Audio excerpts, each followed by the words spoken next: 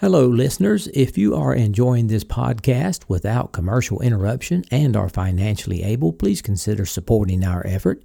To contribute, go to the homepage, spacerockethistory.com, and click on the orange Donate button or the Patreon link. Thanks. We choose to go to the moon in this decade and do the other things, not because they are easy, but because they are hard. Godspeed, John Glenn. Roger, 0G, and I feel fine. Getting my feet out. Okay, I'm out. How does it feel for the United States to be the new record holder? At last, huh? When that baby lights, there's no doubt about it. Liftoff. We have a liftoff. 32 minutes past the hour. Liftoff on Apollo 11. Houston, Tranquility Base here. The Eagle has landed. That's one small step for man, one giant leap for mankind.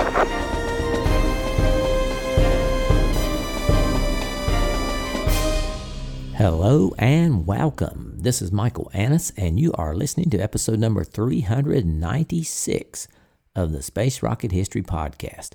And now, Skylab, The Astronauts, Part 1. I always do biographies before any crewed mission, and Skylab is no different. This time I'm going to cover all 9 astronauts as a whole before the flights begin. Most of the info provided here comes from David Hitt's book, Homesteading Space. The 9 astronauts selected to serve on the Skylab flight crews represented 3 different demographics. 2 of the astronauts, Alan Bean and Pete Conrad, had flown in space before. 3 astronauts, Owen Garriott, Ed Gibson, and Joe Kerwin, were members of the first group of scientist astronauts NASA had selected. The remaining 4 astronauts, Jerry Carr, Jack Lousma, Bill Pogue, and Paul Weitz, were untried pilot astronauts. I'm sure you recall from Apollo 12, the moonwalkers were Alan Bean and Pete Conrad. Their last flight was together, and it was on Apollo 12. Of course, with 3 previous space flights notched out, Pete Conrad was unquestionably the senior member of the 3 Skylab crews, and perhaps the coolest. I did a 2-part biography on Pete Conrad back on episodes 238 and 39, so I will just give you a brief reminder of who he was, and you can go back to those episodes if you would like more info. Charles Conrad was born in June 1930 in Philadelphia. He developed a love of flying at an early age. After earning a bachelor's degree in aeronautical engineering from Princeton, Conrad pursued his love as a naval aviator. He continued his career by earning a spot at Pax River, the Navy Test Pilot School at Patuxent River, Maryland, where he served as a test pilot, flight instructor, and performance engineer. While at Pax River, Conrad first applied to become an astronaut in the initial selection process that created the original Mercury 7. Unfortunately, he was not selected in that round. But the experiences of his friends who were chosen motivated him to try again. And in 1962, Conrad was selected as part of NASA's second class of astronauts. 9 men that also included Neil Armstrong, Frank Borman, Jim McDivitt, Jim Lovell, Elliot See., Tom Stafford, Ed White, and John Young. Conrad's first space flight came 3 years later when he was assigned as pilot of the 3rd manned Gemini mission in August of 1965. The mission was commanded by Mercury 7 astronaut Gordo Cooper. The Gemini 5 mission lasted almost 8 days and set a flight duration record at the time. This was actually the first of 2 times in Conrad's career where he would set a new space flight duration record. Just over a year later, Conrad advanced to a command of his own, flying the Gemini 11 mission with pilot Dick Gordon in September of 1966. This was the second to last Gemini mission, flown just months before manned Apollo flights were supposed to begin. Gemini 11's goal was to gain more experience with rendezvous and extravehicular activity, two areas which were absolutely critical for Apollo. It was 3 years before Conrad flew again on Apollo 12, coming 4 months after Apollo 11 fulfilled President Kennedy's mandate of landing a man on the moon and returning him safely to Earth before the decade was out. The Apollo 12 mission reunited Commander Conrad with Command Module Pilot Gordon, and Al Bean joined the two as Lunar Module Pilot. On November 19, 1969, Conrad and Bean left Gordon in lunar orbit and landed on the lunar surface. As such, Conrad became the third man to walk on the moon. Conrad referenced Armstrong's famous "That's one small step for man, one giant leap for mankind" line in his own words by saying, "Whoopee, man, that may have been a small one for Neil, but that's a long one for me." Now, just so you will remember Pete Conrad's voice, here he speaks a few words on the purpose of Skylab.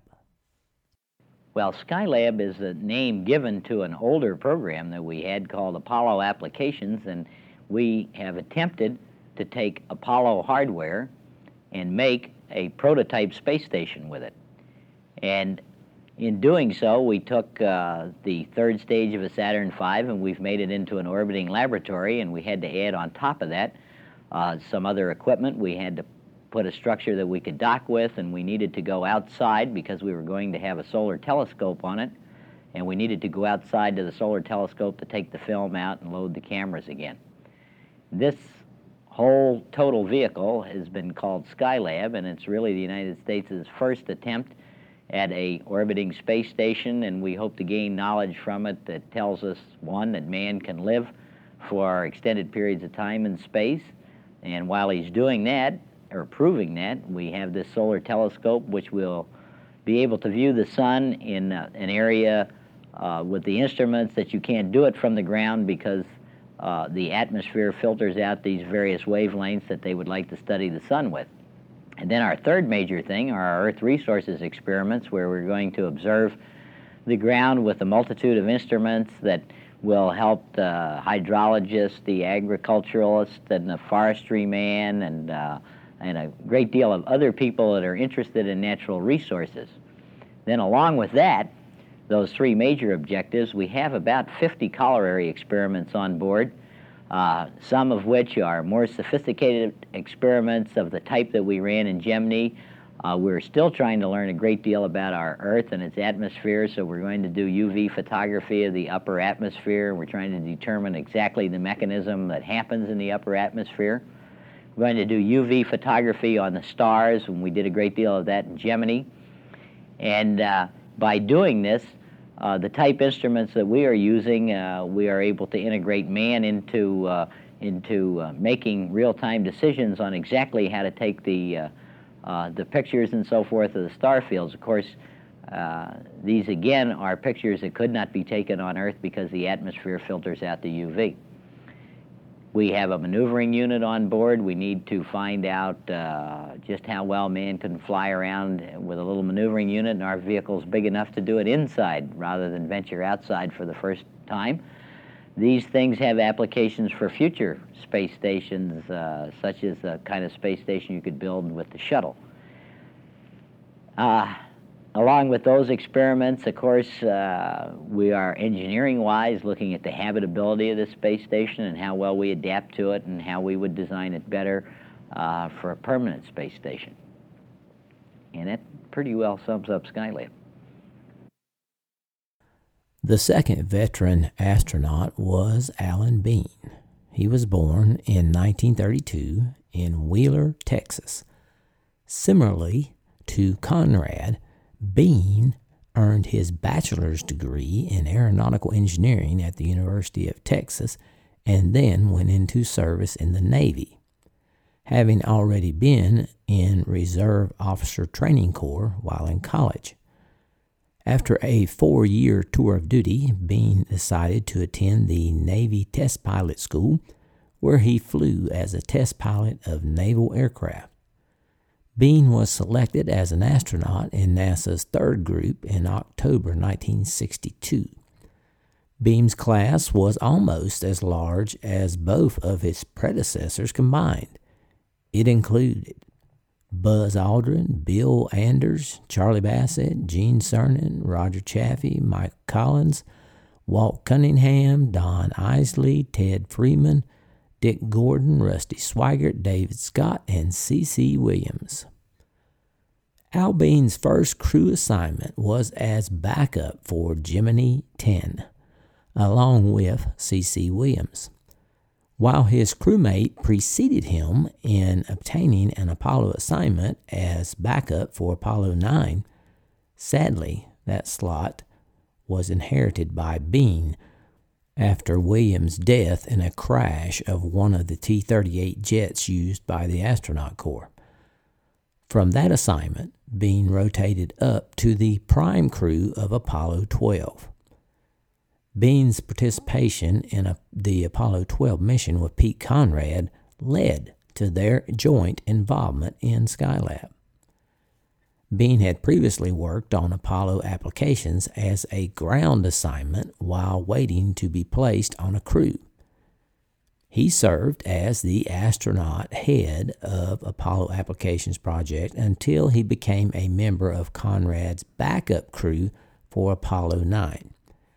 After transferring from the Apollo Applications Project to Apollo, Bean maintained his interest in the program and kept up with its development, noting with approval, for example, the change from the wet workshop to the dry workshop.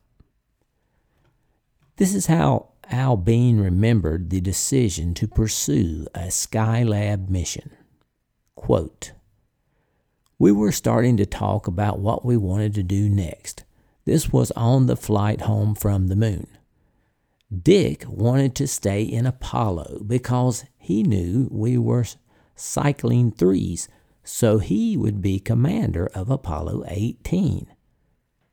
First, we decided we would divvy up every flight and we would swap around. This was Pete. Dick would be the commander of the next one, and the three of us would run the space program. But then, as we got to talking about it, Pete wanted to do Skylab, and we both felt that we did not want the moon program to get crowded. Other people deserve chances too. So what we thought, well, we will try to be part of Skylab. So Pete says, that looks like it would be a good thing to do. Looks like it would be fun. I do not think Dick was interested. A lot of astronauts were not interested in flying for 28 days or 56 days. But we were. We thought it would be a good adventure. I never did go and see Deke. I should have done it, but I never did. But Pete went over and talked with him. It seems to me the announcement in the meeting between me and Owen and Jack as a crew for Skylab was a surprise to me. Or maybe Deke phoned me and said this was going to be announced. But he did not consult me about Owen and Jack. It turned out great. We ended up with the best crew, no doubt about it. End quote. After Apollo 12, as was customary, the three members of its crew were sent by NASA on a goodwill tour of the world, and upon returning, Bean and Conrad transferred from Apollo to Skylab. In addition to their common background as moonwalkers, The first two Skylab commanders shared another trait as well. Each was described by members of their Skylab crew as being one of the most motivated men in the astronaut corps. In Conrad's case, a lifelong drive to succeed had been increased by his rejection from the Mercury astronaut selection.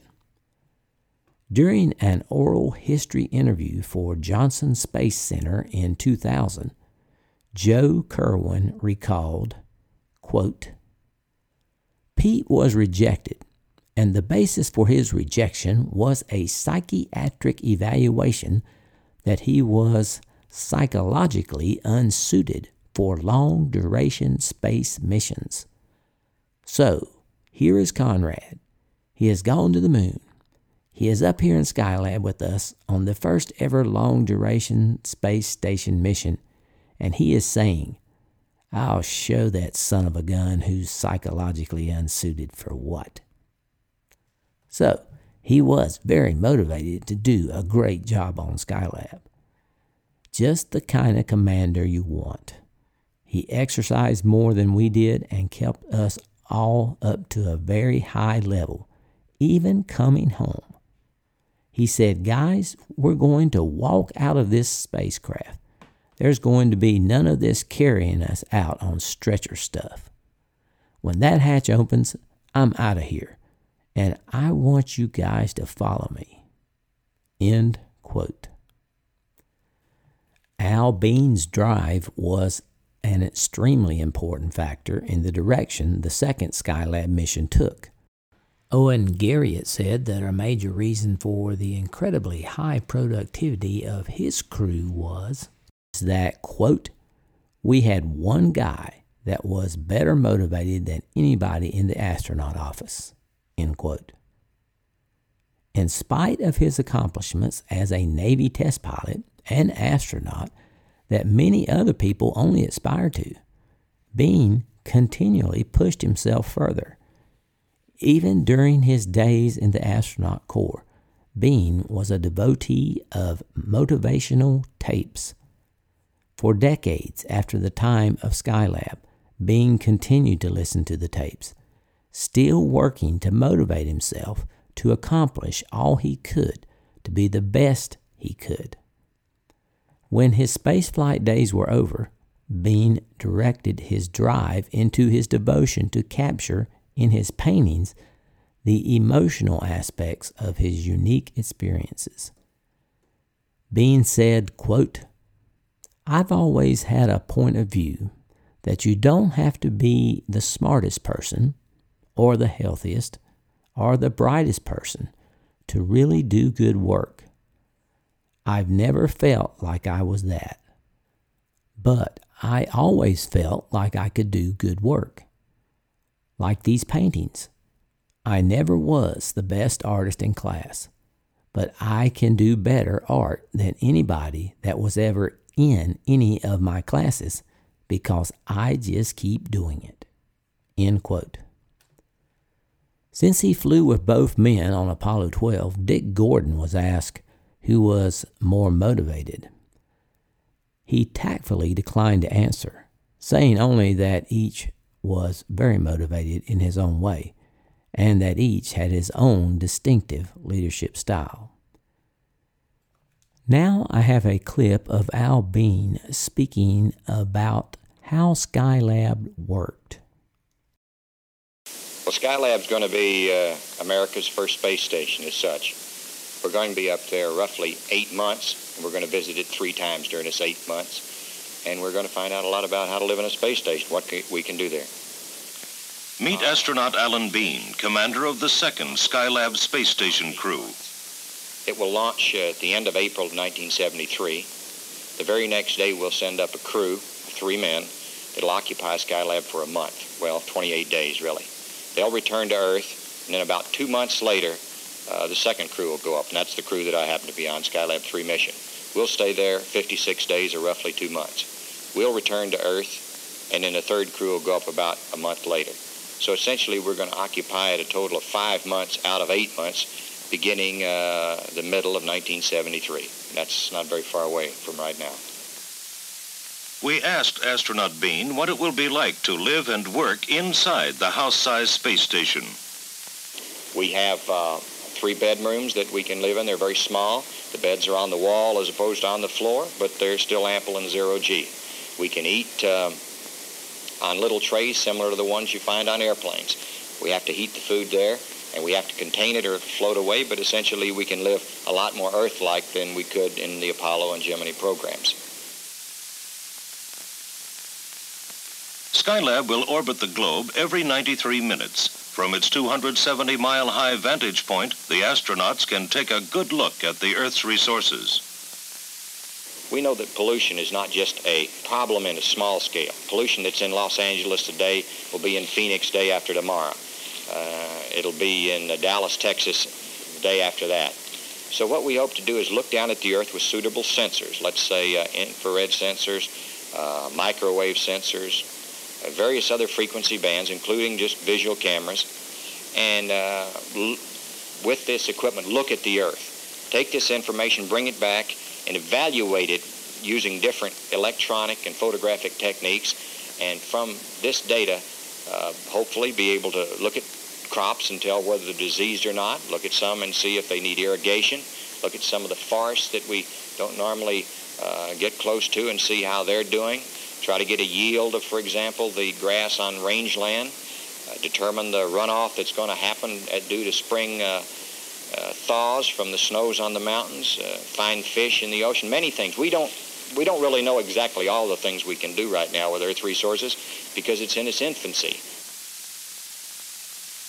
Beyond Earth, the crews of Skylab will look outward toward the sun, since it affects the Earth in so many ways, from weather to communications. Another major effort of Skylab is to make a close study of man himself in weightless space. Even the effects of zero gravity on human cells will be studied. We know we want to find out how man survives in space for long periods. We know there's a lot of jobs that can be done in Earth orbit to help man on Earth. And what we've done is taken mostly Apollo hardware, modified it as best we could, and with it we've come up with really a very exceptional space station that we hope is going to answer many questions that need to be answered now for the future of spaceflight and also the future of how we're going to use space to help the man in the streets. If you would like some more details about Al Bean's life, I recorded his biography on episode number 237. Now let's move on to the scientist astronauts. By 1962, the recommendation was made to NASA that it should add scientists to the lunar exploration crews.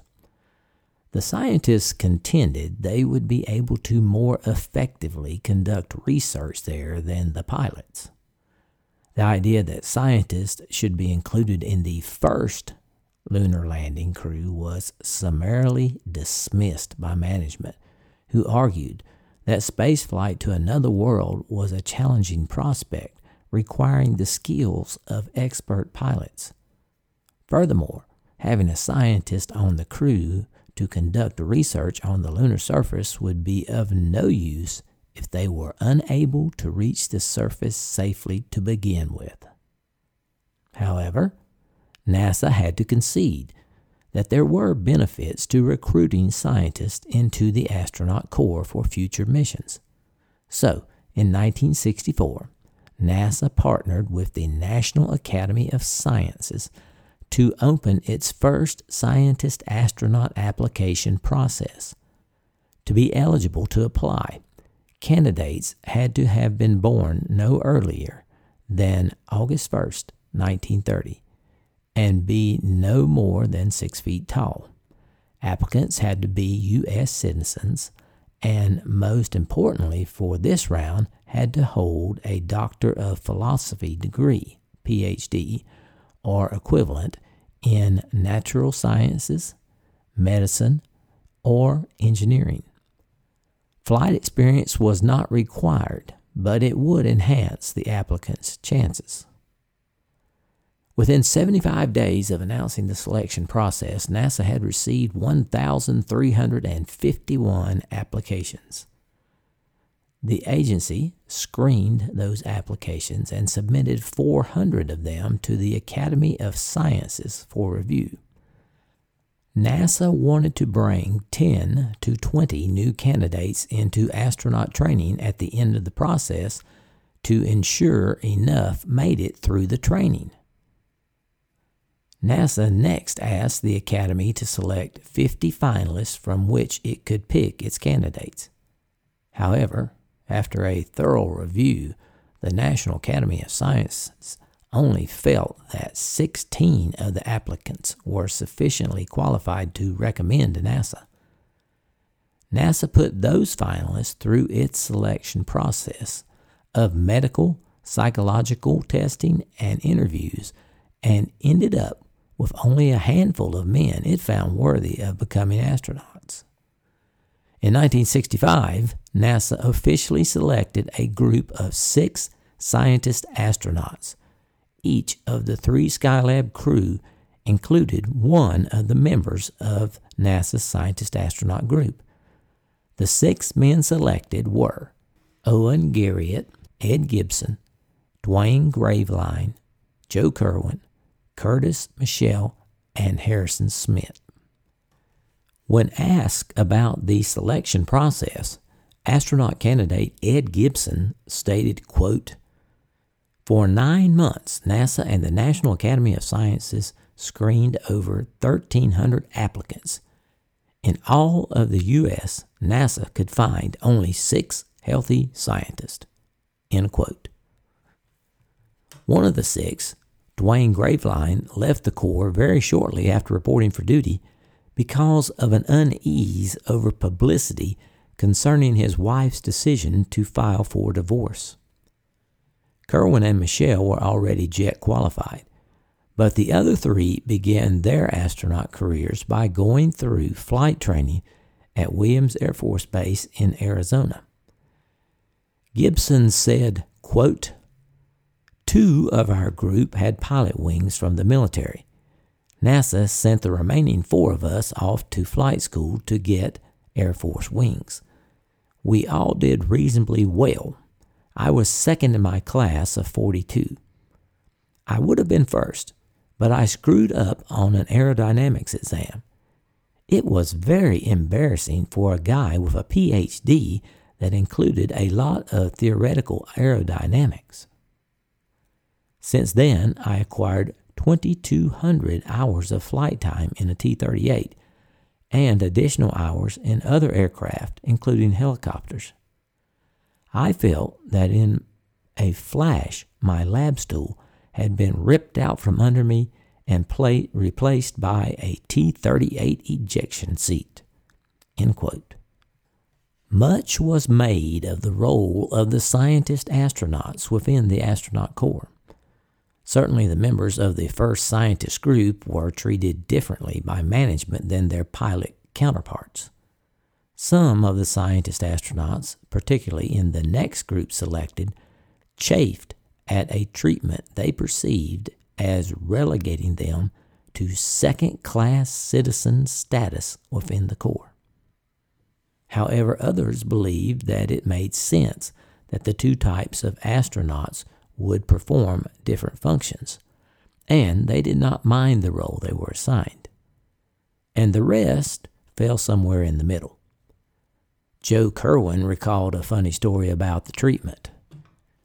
Quote, "There were pilots meeting in the office conference room every Monday morning at 8 o'clock. At my first one, I sat in the back of the room while Al Shepard told the group that we were here. Then he said, 'Headquarters has agreed that we can select another group to report next year.' Dick Gordon asked, 'Are they going to be pilots?' Al said, 'I certainly hope so.' A couple of weeks later, Shepard said, 'We'll be putting together crews for the last 3 Gemini flights soon. Any volunteers?' 'Put your hand down, Kerwin.' We both smiled. It was clear that these were not the flights that they had in mind for us, nor was I ready for a flight." End quote. While the scientists' relationship with management was somewhat questionable, the scientist-astronauts' personal relationship with their fellow astronauts was generally positive. Owen Garriott recalled, quote, "In my case, one of the latest Group 5 astronauts, Joe Engle, was my neighbor on the right, while another, Al Worden, was my neighbor to the left at our homes in Nassau Bay." Garriott said, "My relationship with them and others in the office was always excellent." End quote. Joe Kerwin explained that while their classmates were in flight training, he and Michelle were in a sort of limbo status while awaiting the return of the others and the selection of Group 5 so their official training could begin. Kerwin said, quote, "I was given a nice big office and shared a secretary with about 3 other astronauts. It was explained that training for the 2 of us would have to wait until the arrival of the next group to be selected, the original 19, as they would call themselves, in the spring of 1966. So I was left pretty free to roam the center, learning what I could on my own. The other astronauts were also friendly, but they didn't pay much attention to us. Only 2, Charlie Bassett and Neil Armstrong, made it a point to drop by my office, welcome me aboard, and offer to answer any questions I had. But 2 was enough. That was a great morale booster."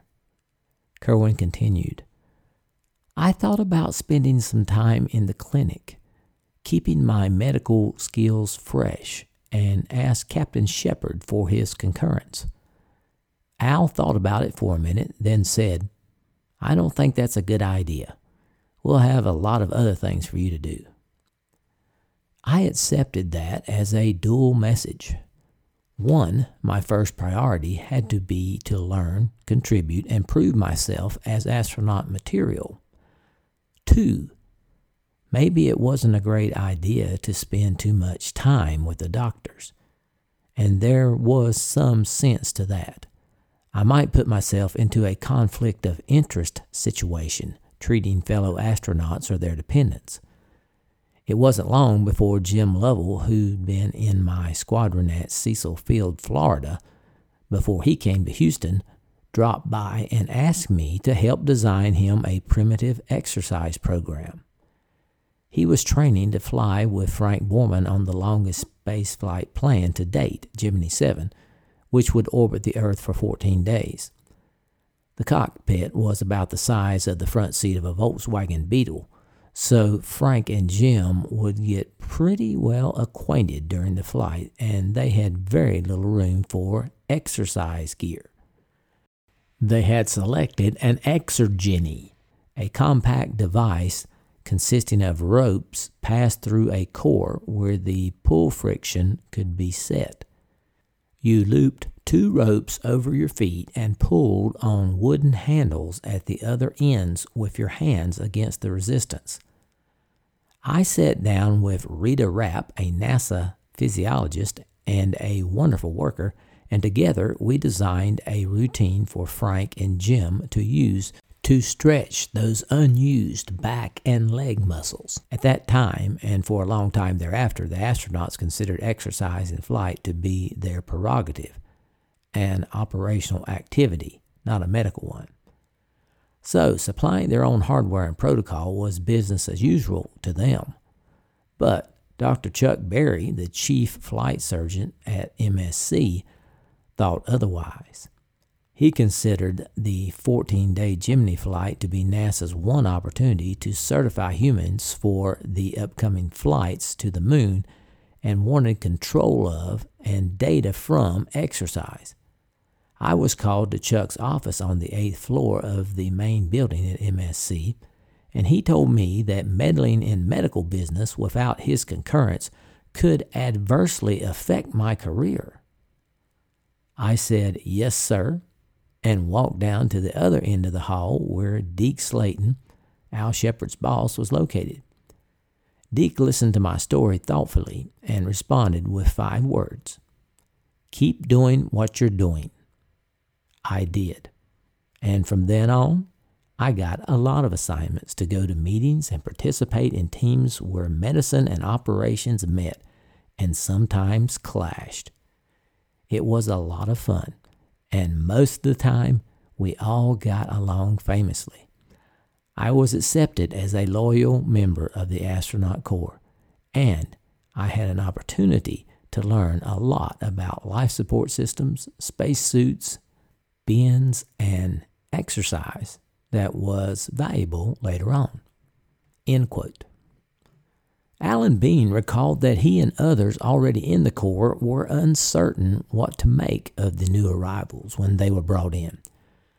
Bean said, quote, "I guess it would have to be said that we were kind of wait and see. You tend to not want any other people to come in because you want to take all the flights. So anytime some new group or anybody shows up, even though you know you have to have younger people, you still haven't had your fill. And of course, scientists, we're all test pilots, we're saying. I don't know if these guys can cut it." But they do not show up. They go off to flight training. By the time they come, we're aware that they had gone through military flight training. We also know their grades and stuff, sort of. So we were then changing our attitude a little. They got through flight training, and some of those guys were better than we were, and that was good. And of course, then we started to fly with them, and our attitude began to change even more. End quote. The use of the term scientist-astronaut surely affected the Astronaut Corps' initial perception of its newest members. Beam continued, quote, "I still think the word scientist was not a good word. It likely prompted a knee-jerk reaction among the pilot astronauts. Over time, though, that distinction lessened as their flying proficiency was recognized, and some even qualified as instructor pilots in a T-38 jet. Then, too, their contributions to their assigned crews in geology, medical, or solar science training became very positive points in their relationship to other pilots. Although members of Group 4 may have come in as scientists rather than pilots, well, before flight, their complementary talents earned them both acceptance and respect from their peers. And so, by the time we worked together and they were assigned, I thought of Owen as a scientist when we did science. But as far as flying airplanes, we thought of him as just as good as we were. So it was more like there was never any flying thing that I would have said, I had better do that, or Jack should do that, but not Owen." End quote. By the time of Skylab, there were only 3 unflown members of Group 4 scientists, and that worked out perfectly to have one for each of the 3 Skylab missions. Michel realized that an assignment on one of the Apollo flights was unlikely, and he was unsure when another mission would be available, so he decided about 2 months after the Apollo 11 mission to leave the Corps and return to teaching and research. Harrison Smith, who was considered the best fit of Group 4 scientists for a lunar mission by merit of his background as a geologist, was assigned to Apollo 17 as lunar module pilot and walked on the moon in December of '72. That left Garriott, Gibson, and Kerwin to fill the role of science pilot for the 3 Skylab crews.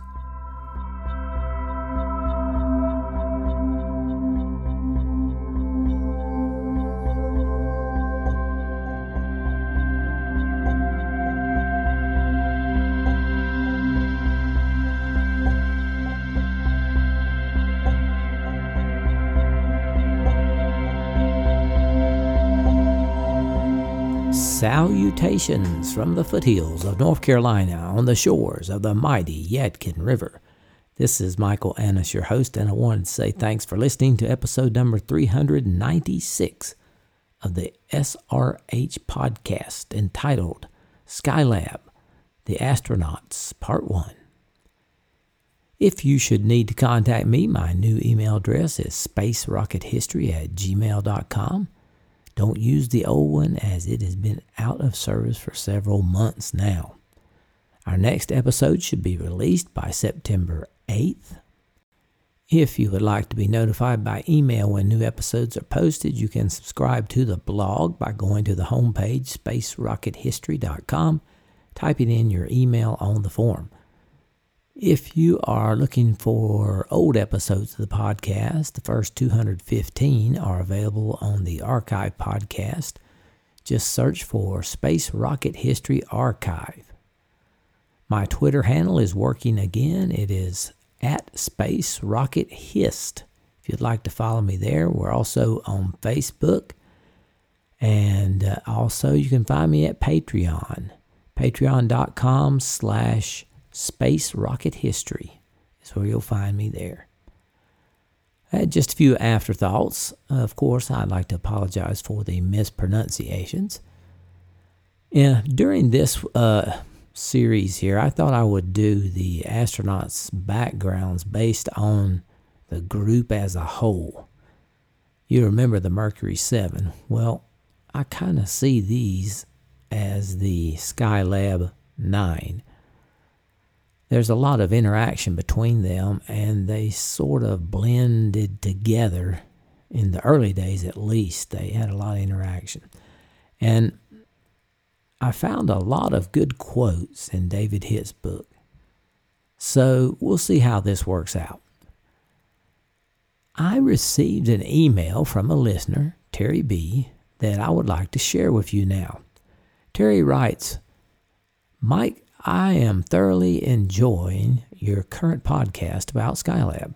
I thought you would like to see the photos of a model I have of Skylab's multiple docking adapter built by Martin Marietta.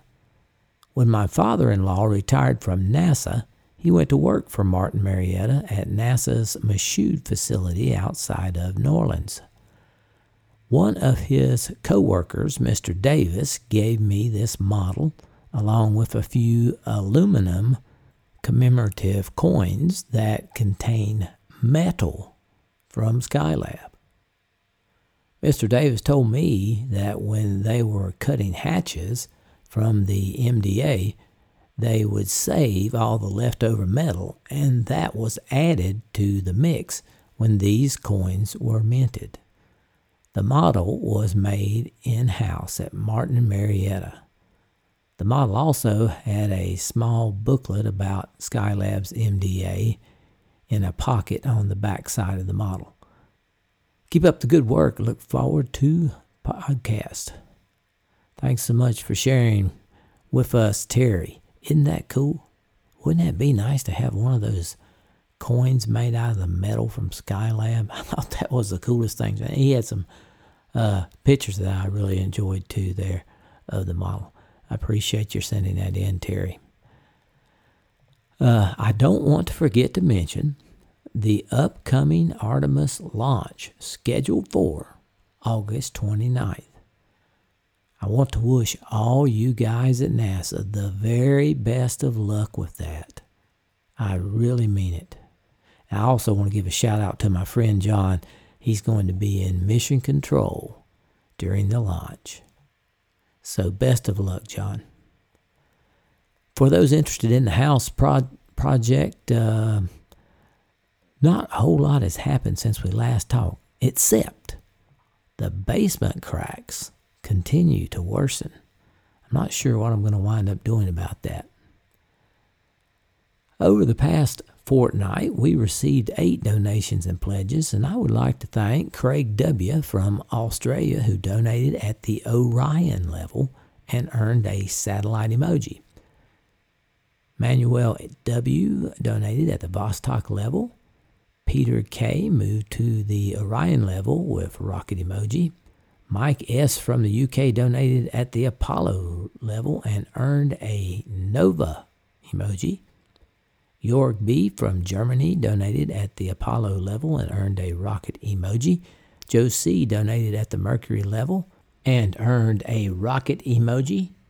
Paul from Germany pledged on Patreon at the Mercury level, and Sue P. pledged on Patreon at the Vostok level. Thank you very much. Our total Patreon donors have indeed dropped to 247. That number is accurate and disappointing. That was a drop of 7 from last month. Our total donors for 2022 have reached 342 with an overall goal of 500 for the year. We are clearly in the dog days of summer. This happens every year when donations go down during the summer. But quite frankly, this year as a whole has been a dog year. Support is seriously lagging behind previous years.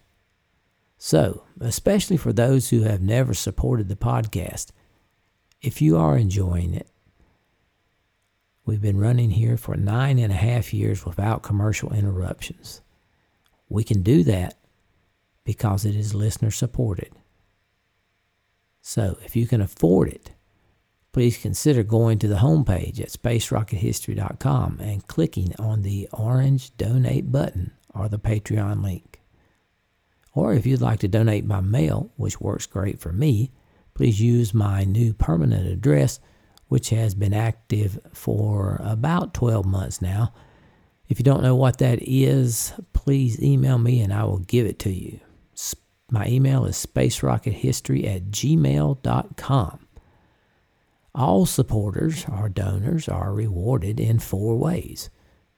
Contributors' names are added on the donors page at the level they choose to donate. There are longevity emojis for multiple years of contributions. That is explained better on the donors page at spacerockethistory.com. Donors receive a thank you message from me. Donors are recognized on the podcast. Donors are automatically entered in the fortnightly giveaway. So if you are able, please support the podcast. Now here's Mrs. SRH with this episode's donor giveaway. Thanks, Mike. Hello, Space Rocket History friends. Well, we just celebrated another trip around the sun for Mike with our family, and it was a great time. He's really special. He means a lot to us. So very thankful for this guy and what he means to all of us. Now for the drawing. The winner will get the choice of the rare and beautiful SRH archive magnet, or the regular magnet, or 2 stickers, or a NASA meatball sticker. With the help of Google's random number generator, I selected Jack Pohlman. Jack Pohlman, if you would email us, spacerockethistory@gmail.com, tell us your address and your prize preference, we'll get this out to you. My apologies if I mispronounced your name. Sincere thanks to all 342 of you who have contributed thus far in 2022. My sources for this episode were NASA, Skylab, America's Space Station by David Shaler, Homesteading Space, the Skylab story by David Hitt, Flickr, the Internet Archive, and Wikipedia. And that is all I have for this episode. I'll try to have episode 397 posted by September 8th. Stay healthy, everyone, and so long for now.